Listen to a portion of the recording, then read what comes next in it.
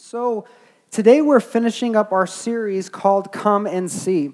And next week we're going to begin a new series for December for the holidays called Preparing Your Heart for Christmas. And I don't know about you, but there's so many things that happen in our lives throughout this Christmas season. I think it's easy for us to miss maybe what God wants to do in our hearts during this season as we're focused on all the different events. And so it's really important we don't overlook this celebrated, one of the most celebrated seasons of the year, but more importantly, don't overlook what God wants to do in our hearts. So we're going to be taking a look at that beginning next week, and I'm pretty excited about some of the fun things we've planned. So come with excitement and bring out your little inner child with you. We're going to have some fun as we gather together through the weeks of December. But today, and I'm actually going to change microphones because this one's getting on me. So if we could, check. There we go. I think this will be better for us today.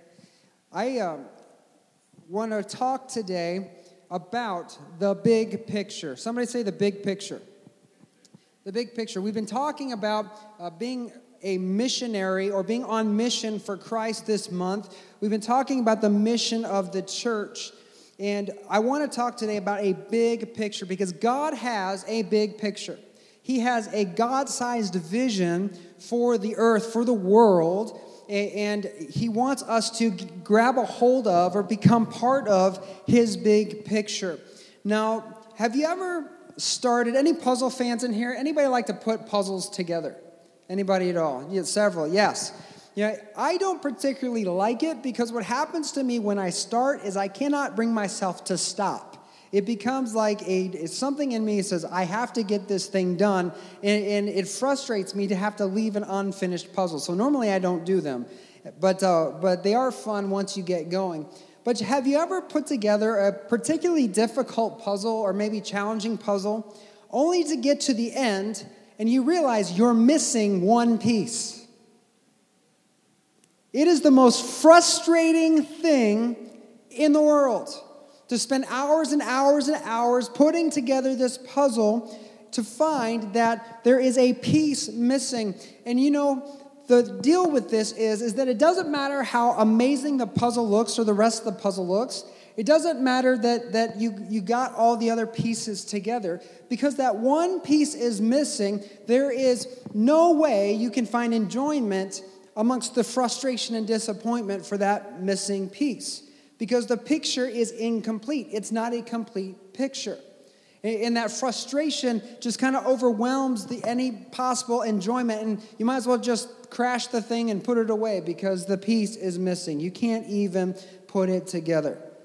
But the reality is for us as children of God and as Christians, God has a bigger picture, a giant puzzle that He's been weaving together since the dawn of time, since He spoke life into existence. And if each piece is not in its place, it will not come together or have the same impact that it could have if all of the pieces of the puzzle were together, just like a puzzle piece. And over this series, we've been talking, again, what it means to be on mission as a church, what we call personal evangelism, being a witness for Jesus Christ, sharing our story with people who are far from God. And I pray that over this series, over these last couple of weeks, that God has not just moved in your heart and has been convicting you of maybe areas of your life that you've not put Him first, but also He's been encouraging you to step out in bold faith to share Jesus with those that you come in contact with. Because the reality is this, that you are a piece of God's puzzle. You are a piece of the bigger picture. That's why we say weekly that everyone matters to God. You're not just a number. You are a name. You are a face. You are a soul. You are a vital part to the picture that God has placed in this life, to His will, His plan to redeem humanity. And because you are a piece of that puzzle, of that picture, you also can be the difference between a complete or an incomplete picture. You personally can be the difference between God's complete or incomplete picture. Especially around this holiday season, I think it's easier for us to kind of step out of ourselves a little bit. This season makes it easy to maybe do some things before that maybe you were timid about doing, or maybe wasn't really on your radar. The holidays has a way to bring kind of this natural joy out in life and this expectation to be generous. And this is what we want to key in on, that it doesn't just happen this season, but this continues to be an average, everyday experience in our lives. Because God has a purpose for your life. He saved you for a purpose. Not just to give you a free ticket to heaven or to wash away your sins. God saved you to put you on mission to impact people's lives. That's why you're here. Just the other day, my wife and I were out shopping. We did do a little Black Friday shopping. We didn't get too crazy. I think we were home by 11 o'clock, which is a good deal. Sometimes we were out till 1 or 2 o'clock in the morning. But when you're not breaking the bank with the millions of dollars, you kind of have to go for the sweet deals. So we were out there and we found some good stuff. But we were shopping this holiday season, and we went to Kmart to get some things. And outside of Kmart, there was a female bell ringer. And she was ringing her bell. It's just like you see at different stores. And as we were walking in, she did her normal greeting. Hey, how are you guys doing? And we really thought nothing of it. And we thought, we're doing good. How about you? We just said the normal pleasantries. And she made a statement. She said, I'm just trying to stay warm. And that was a different response. Normally it's like, good, thank you. But she's like, I'm out here trying to stay warm. She's bundled up, and it was chilly out. My wife and I were walking into the store. We began having this conversation. We began talking about, maybe we should take her like a hot cup of, hot cocoa or something. We should do something for her since she's freezing cold. And so we finished our shopping and then scooted over to Tim Hortons to get her a cup of hot cocoa. Now, this isn't a regular experience for us. This was just something that just came upon us because we were feeling kind of in the Christmas spirit. We're doing some Christmas shopping, and it's something that just was an idea that came to our mind. But we got this cup of hot cocoa, and we brought it back to her. And as I got out of the car, I was heading right towards her. She gave me this weird look, like, I think I saw you come in before, and now you're coming in again. This is kind of weird. And so I approached her, and I told her, you know what? God laid it on our heart, my wife and I, to bring you this cup of hot cocoa. And so we just wanted to wish you a Merry Christmas. And she said, thank you. She just said, big thank you. And then I took a second. I said, now, do you know Jesus as your Lord and Savior? Do you know the Lord? And she's like, yes, I do. And I said, awesome. Well, then, God bless you. And she's like, well, God bless you. And so what normally would have been an awkward or weird situation, that bar was lowered because of the season. But these are encounters. These are things God wants for us on a regular basis. He wants for us on a regular basis. And the thing about this encounter is that it did really two things. One, it ministered to her. I don't know what she was dealing with that morning. I don't know how rejected she was feeling by her significant other or maybe life circumstance. I don't know, maybe she might have been questioning her faith and wondering if God really cared about her in that moment. All I knew is God said, bring her a cup of hot cocoa. And even before we got to Tim Hortons, I stopped at Wendy's thinking maybe they had a kid's hot chocolate. No, Wendy's doesn't have any hot cocoa. So if you're in the mood for hot cocoa, don't go to Wendy's. But as I was leaving Wendy's, I thought, well, I tried. Maybe we'll stop by after we do some more shopping. And my wife was like, if we feel like God is wanting to do this, we should do it now. It's like, okay, yeah, you're right. You're always right. Yes. So we drove over to Tim Hortons, but there was an opportunity there for me not to follow through with what God had laid on my heart. I think it's so easy for us to do that. Well, we maybe give an attempt and it doesn't work out the way we thought, and so we followed the excuses that begin to come up as to why it's okay for us not to follow what God wants to do or wants us to do in our lives. But we did it anyway, and we gave her that hot cocoa, and it ministered to her. And the second thing that it did was that it encouraged our faith and strengthened our resolve to act on those God moments and not give in to shyness or timidity or excuses. And so this is the reason why being on mission and living on purpose as a missionary in the world is so vital, because every experience encourages you and strengthens you to have the next experience. And this is what God wants for his people. In 2 Timothy chapter 1, verse 7, Paul says this to his protege Timothy. He says, God has not given us a spirit of fear or timidity, but of power, love, and self-discipline. God has not given us a spirit of fear. Fear is not from God. Fear is not from God. Fear is the antithesis of faith. Fear is the opposite of faith. Fear is not from God. It is from the enemy, and it is a spirit to keep you from being obedient to the will of God in your life. That's what fear is. Fear is to keep you from faith when God has given you the Holy Spirit to make you bold in your witness. The Spirit of God is a spirit of power, of love, and of self-discipline. And when you're walking in submission to the Spirit of God, you will be motivated by love because His love is going to overflow in your life. And as you're walking in submission to the Spirit of God, you'll be filled with His power, which will give you the discipline to overcome the temptation to be fearful and shy. To say, you know what, maybe I should try another time. Or maybe the situation's not perfectly right, or there's not the great opening for my awesome one-liner I've been practicing all week, so maybe I'll try another time. No, when you're walking in the Spirit, you'll push through the fear to minister the Father's heart to someone else. And the Spirit of God is ready and increasingly excited to give us those God encounters where He can use us to be a miracle in somebody else's life.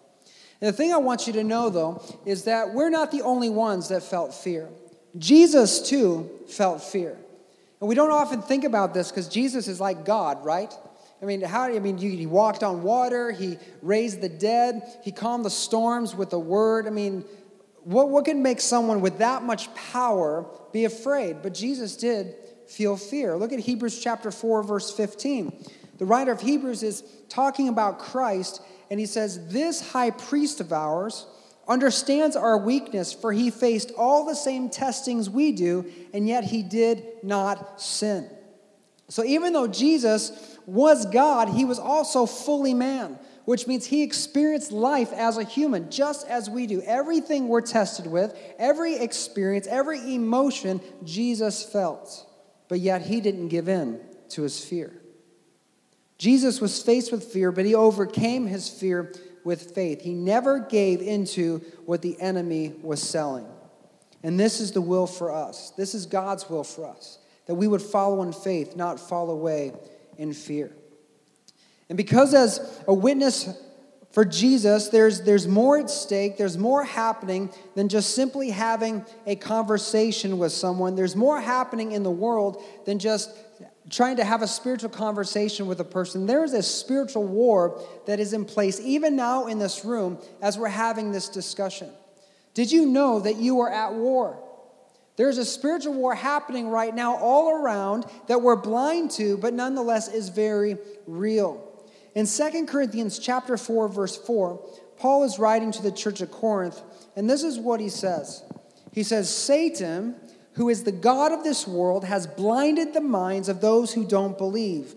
They are unable to see the glorious light of the good news. They don't understand this message about the glory of Christ, who is the exact likeness of God." Satan has set himself up as the god of this world. He rules this world.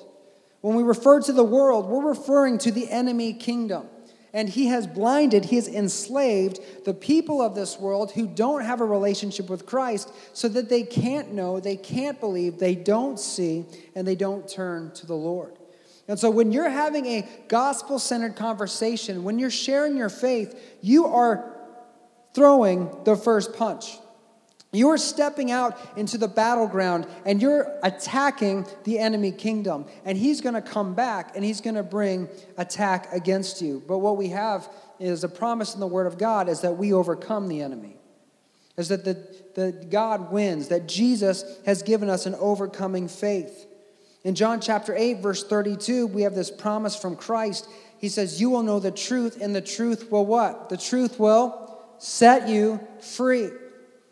So even though the enemy brings his lies, he brings his fear, he brings his discouragement, he brings his temptation, Jesus said, if we walk in the truth, remain in the truth, it will set us free. That's why we share the gospel, because it is true. We share the message of Christ because he is the way, the truth, and the life.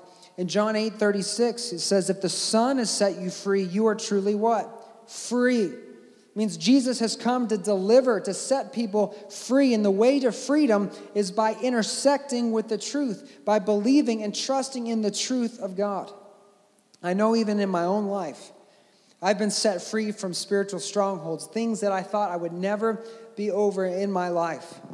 And as I was struggling in these areas, I was seeing the world completely differently. I was seeing and experiencing the world a certain way, but when Jesus set me free, my eyes were opened and I could finally see the truth.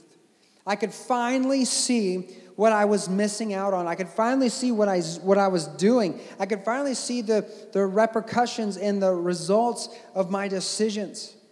There is a blindness that we wrestle with as fleshly human beings, but even those who are far from God who don't believe, they are blinded by the enemy, which is why Jesus on the cross cried out, Father, forgive them, they don't know what they're doing. He proclaimed it. He's like, they don't know. They're blind. They're blinded by the enemy.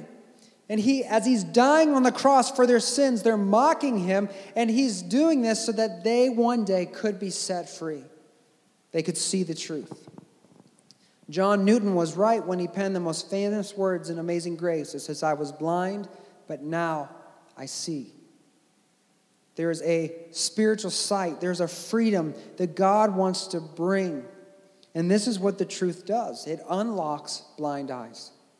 The truth of God, the spiritual reality that God exists, unlocks blind eyes and helps people see that there is a heaven to gain and a hell to shun. That there's hope. There is a love that is unexplainable. And that's in Jesus Christ. And this is the truth that Satan is working tirelessly to keep people from coming to know. Jesus gave a parable about seeds, and these seeds were thrown, and several seeds fell on different types of soil, one on the footpath and one on rocky soil, one in thorny ground. And in one of the illustrations, he says the birds come by and eat the seed, so they don't have the opportunity to turn into a plant. And he later then translates and reveals that those birds were the enemy, and Satan comes and robs the truth to keep it from being implanted into the heart of man. This is what Satan is doing. So as we are sowing spiritual seed and declaring truth and sharing the gospel and sharing our faith, Satan is working against us, trying to rob that same truth from people so they don't believe, so they don't trust, so they don't give their lives to Jesus Christ. In 2 Corinthians, Paul refers to Satan as the god of this world. In Ephesians chapter 6, verse 12, it says, we are not fighting against flesh and blood enemies, but against evil rulers and authorities of the unseen world, against mighty powers in this dark world, and against evil spirits in the heavenly places. Paul reveals to the church of Corinth and even here in the church of Ephesus that there are rulers and authorities in the unseen world, meaning that Satan has set up a hierarchy or a kingdom. He has rulers and authorities in place. The devil has created a kingdom for himself, and with the kingdom also comes servants. If you have rulers, then you have servants. And in his kingdom, they're not servants, they're slaves. The world is enslaved to the kingdom of the enemy, and these slaves are bound in unbelief. They are those who believe lies instead of the truth. And so we are not just witnesses of Jesus Christ, but we are also soldiers on a campaign sent into enemy territory to free the slaves. This is the picture of the church. We are soldiers in the Lord's army sent into enemy territory to free the slaves. And this is why we're engaged in spiritual battle each and every day. This is why we expect, because of our faith, to live also overcoming lives in Jesus. As we live according to his promises, we're overcoming the attack of the enemy. We're overcoming the lies he sows into this world as we continue to wrestle with the frustrating circumstances that he brings against us. But we have a promise that we're not just winning today, but we have ultimate victory in the name of Jesus. Because there will be a day when he returns and he puts an end to Satan's schemes and ways once and for all. But even though that day hasn't come, and even though we're winning, sometimes each day we can feel like we're losing. We can feel like we're losing more than we're winning because we're engaged in this wrestling match of spiritual proportions. And what I want us to see today is that there is a bigger picture, there is a spiritual reality that we're not just saved and we're not just obligated because of salvation to tell someone about Jesus. We are recruited into the Lord's army, and it's for a specific purpose. And what is most commonly known as the Lord's Prayer, and most often quoted in churches, probably there'll be several churches today that quote this prayer or use it for prayer at some point. Jesus says something very specific in this prayer as he's instructing his disciples. In Matthew chapter 6, is found in verses 9 and 10. When Jesus tells his disciples to pray, he says, pray like this. He says, Our Father in heaven, may your name be kept holy. May your kingdom come soon, and may your will be done on earth as it is in heaven. May your kingdom come soon, and may your will be done on earth as it is in heaven. This is not just a prayer, but it is also a battle plan. This is God's vision. This is his big picture. This is how all the pieces fit into the puzzle, that when his kingdom is established on the earth, when his kingdom is here, that everything would be in obedience and according to his glorious standard on earth as it is even now in heaven. That is his dream, his vision, his hope, and the desire of our God. And as we pray, when we pray to the Lord, when we pray these words, what we're doing is we're aligning our hearts to the will of God that will be living to help usher in his eternal kingdom, to bring that vision to fruition, that the will of God would be done on earth just as it is in heaven. Do you know that nothing can say no to God in heaven? God is not questioned in heaven. The angels obey at his command. The stars are born and die at his command. The wind and the waves obey at his command. Even the creation itself is under the hand. It says that all creation is held in the hand and by the power of the word of the Lord and Savior Jesus Christ. Nothing in all creation but man can say no to God. And this prayer is that we would come into agreement, that all of mankind, all of his creation, all of his children would do his will on earth as it is done in heaven. And it's not that we would just prepare this world for the kingdom, but through the ministry of the church, the kingdom of God would be realized on the earth. But the thing about the kingdom of God is that it is not just a future event.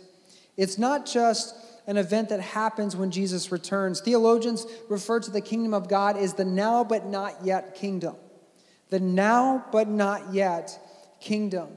John the Baptist in Mark 1:15, he announces as he's declaring the arrival of Christ, he says, the time promised by God has come at last, he announced. The kingdom of God is near. Repent of your sins and believe the good news. And then Jesus in Luke 17:20 through 21, he says, one day the Pharisees asked Jesus, when will the kingdom of God come? And Jesus replied, the kingdom of God can't be detected by visible signs. You won't be able to say, here it is, or it's over there, for the kingdom of God is already among you. So Jesus, in revealing the kingdom, he's talking to these religious leaders, these Pharisees, who were only thinking about a physical kingdom. They were thinking about the day that the Messiah would sit on David's throne in Jerusalem. They were thinking about walls and territories and armies and civilizations. They were thinking about riches and glory here on the earth. But Jesus is not talking about that type of kingdom. As Jesus is being interrogated by Pilate just before his crucifixion, in John 18:36, he says, my kingdom is not an earthly kingdom. If it were, my followers would fight to keep me from being handed over to the Jewish leaders. But my kingdom is not of this world. So the nature of the kingdom of God is really twofold. It's not just a physical kingdom, but it's also a spiritual kingdom, one in which Jesus reigns in the hearts of believers. This is how the kingdom of God could be among them and they not see it, because their eyes were blind. For only with spiritual eyes can you see the kingdom of God, and only by shedding the blindness through trusting in Jesus Christ as your Lord and Savior can you be made to see. The kingdom was among them because the kingdom of God is not bricks and mortar and territories and land. It is hearts of people. And even though the kingdom is here spiritually now, it's among us. We are a part of the kingdom. If you're a follower of Jesus Christ today, one day when Jesus returns, it will become a physical kingdom. As the glorious temple of God, the New Jerusalem, descends from heaven and rests on the earth. I'd like you to humor me for just a moment. And close your eyes right now in this room. Just close your eyes. As we allow the Spirit of God to help us see. So often we try to see with our physical eyes. But right now, Holy Spirit, help us to see with our spiritual eyes. And I want you to envision what is being described in this passage of Scripture as the Bible reveals the kingdom of God coming to earth. And allow the Spirit of God to form in your mind what this vision is, to give your soul, to allow your soul to connect to what is being said. In Revelation 21:10 through 14, this is John's vision of the kingdom. It says, "So he took me in the Spirit to a great high mountain, and he showed me the holy city, Jerusalem. And descending out of heaven from God, it shone with the glory of God, and sparkled like a precious stone, like jasper, as clear as crystal. The city wall was broad and high. The 12 gates were guarded by 12 angels. And the names of the 12 tribes of Israel were written on the gates. There were 3 gates on each side, east, north, south, and west. And the wall of the city had 12 foundation stones, and on them were written the names of the 12 apostles of the Lamb. The 12 gates were made of pearls, each gate from a single pearl. And the main street was pure gold, as clear as glass. I saw no temple in the city, for the Lord God Almighty and the Lamb are its temple. And the city has no need for sun or moon, for the glory of God illuminates the city, and the Lamb is its light. The nations will walk in its light, and the kings of the world will enter the city in all their glory. Its gates will never be closed at the end of the day, because there is no night there. And all the nations will bring their glory and honor into that city. Nothing evil will be allowed to enter, nor anyone who practices shameful idolatry or dishonesty, but only those whose names are written in the Lamb's book of life." Amen. You can open your eyes. Did you see the city? Did you see the glory of God? Were you able to picture with your mind the glory of God beginning to descend and his will for the earth to be one day where his will be done, where his kingdom will be realized on the earth? There will be a day where the spiritual kingdom becomes a physical kingdom, where the eternal kingdom of God comes into fruition, where no sinner will be allowed to enter, only the righteous who are written in the Lamb's book of life. This is going to be a reality, and I long for and hope for this day. But the question is who is the Lamb? Who is it? It's Jesus. It's Jesus. And the only way into this city is if your name is written in the Lamb's book of life. How do you get into the book of life? By trusting in Jesus as your Lord and Savior. Only those who've been saved, who've been born again, Jesus said, will enter into the kingdom. Only those who've been set apart by God as priests and ambassadors to the kingdom of God will be allowed into the kingdom of God. This is why our mission is so vital. Because as his glory comes down, only those who have a relationship with Jesus will be allowed to enter. And in 2 Corinthians chapter 5, verse 20, Paul tells us something specific about our role to usher in the kingdom of God, to bring the will of God from heaven down to earth. He says, we are Christ's ambassadors. Somebody say ambassadors. We are Christ's ambassadors. We need to resonate with that and get that deep in our heart. God is making his appeal through who?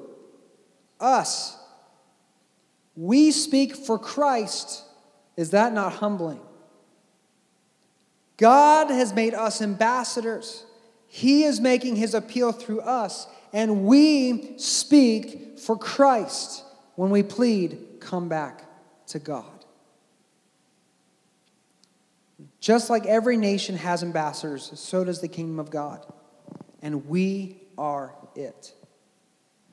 According to SoCanU.com, an ambassador is a diplomatic representative that attends international meetings, banquets, and parties and acts as a figurehead for their country of origin.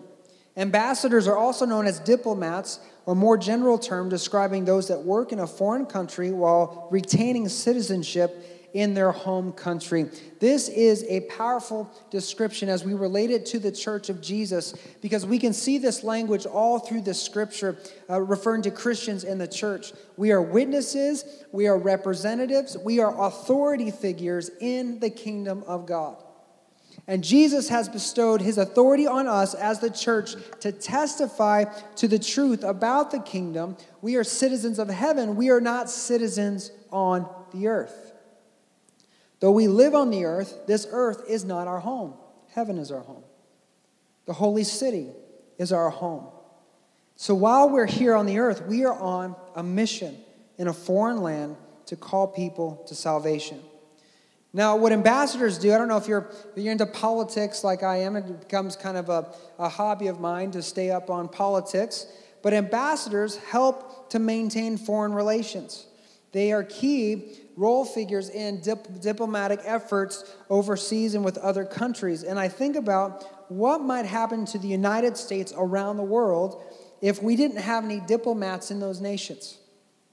If we didn't have anybody standing in the gap for our nation for diplomatic relationships and negotiating those relationships. Imagine what might be the state of our country if we had no allies, if we had no partners in trade, if those going to war diplomatically for us around the world did not exist. Our country might look really different.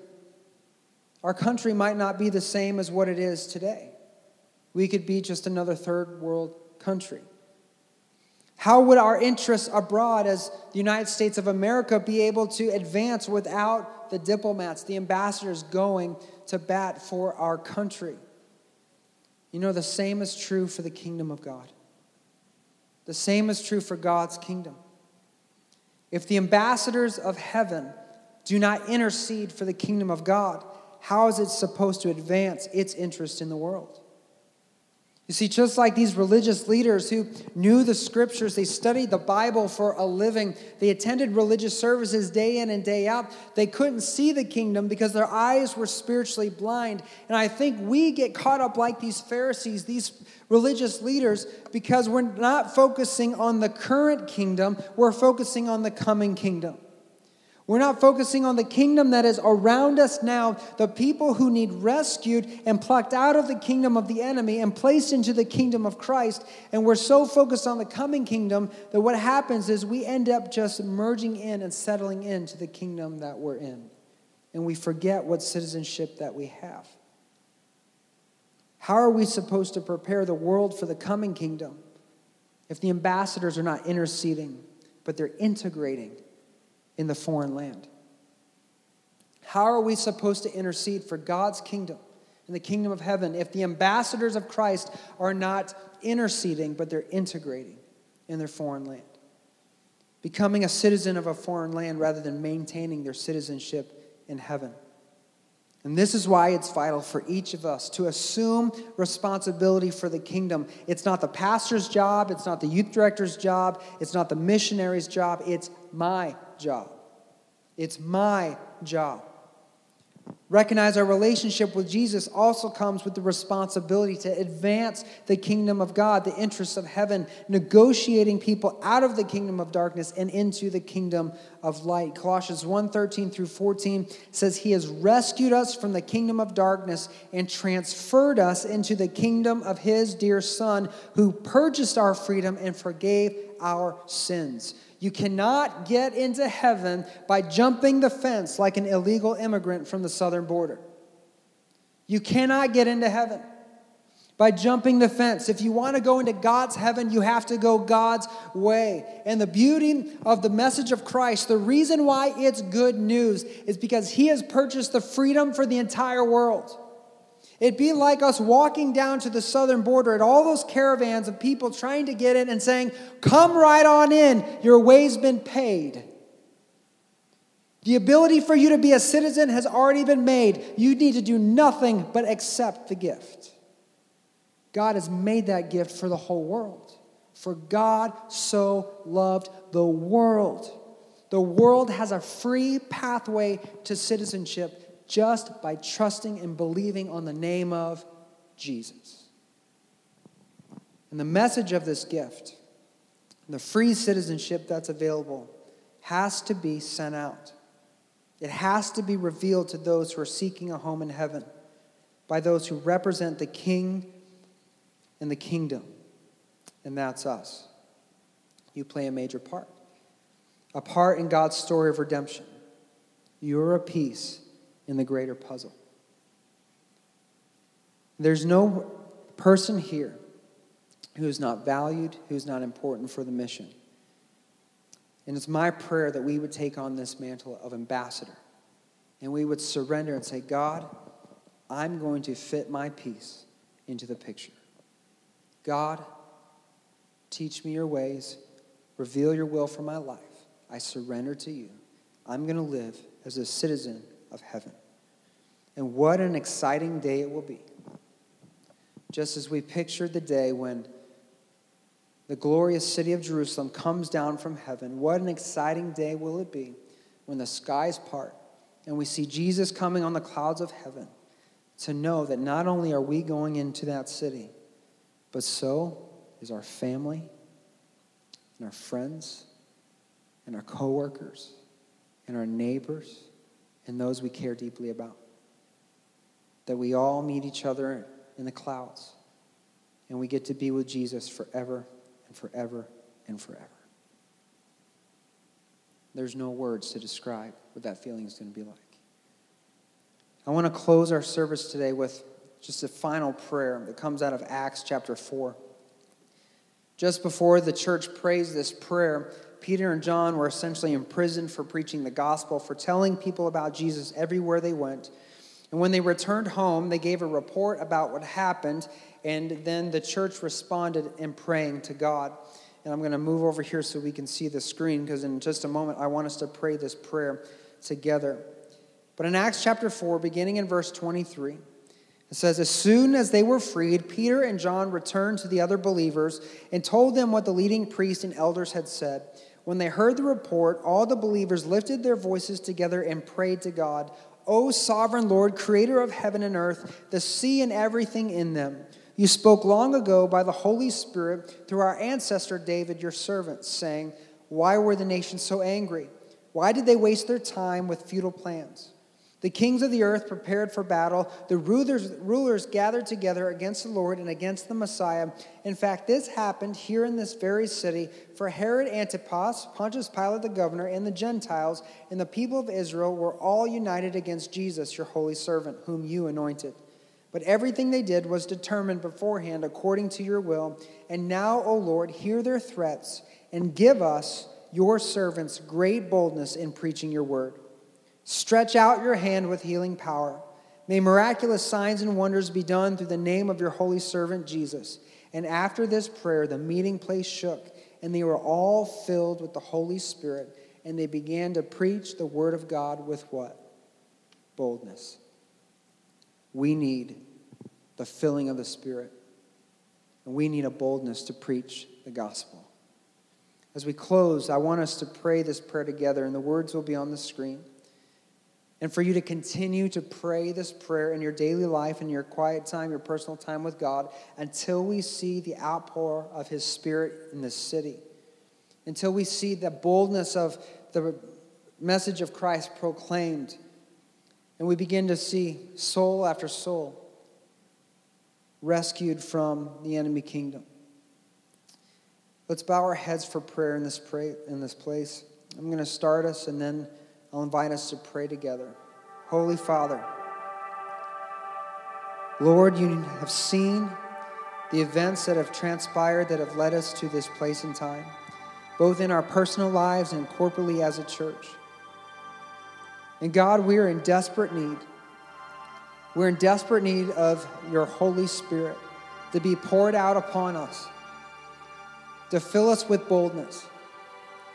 God, the enemy has done a great job making us fearful, has made us shy, timid, and to be honest, far too comfortable in many respects to step out of ourselves and live according to that call to be an ambassador for the heavenly kingdom, to be a missionary on mission, to see ourselves as citizens of heaven, not citizens of earth. God, I have to confess that we've, in many ways, married ourselves to the world, and we've integrated with the world rather than interceded for the kingdom of heaven. And for that, God, I repent. I repent for the sins in my own life, my family, this church, this nation, the church globally, God. We repent of that and we seek your face, God. We seek you in the name of Jesus. We seek the filling and power of the Holy Spirit to be poured out among us, Lord, so that we are bold witnesses for Jesus Christ. And together, God, I ask you, hear our prayer as we pray together. Let's all pray. Father, give us, your servants, great boldness in preaching your word. Stretch out your hand with healing power. May miraculous signs and wonders be done through the name of your holy servant Jesus. May there be no doubt that you, Lord, are among us, and your love reaches as far as the east is from the west. Fill us with your Holy Spirit, that we may honor you by being holy as you are holy. In the name of your dear Son, Jesus, our Lord. Amen.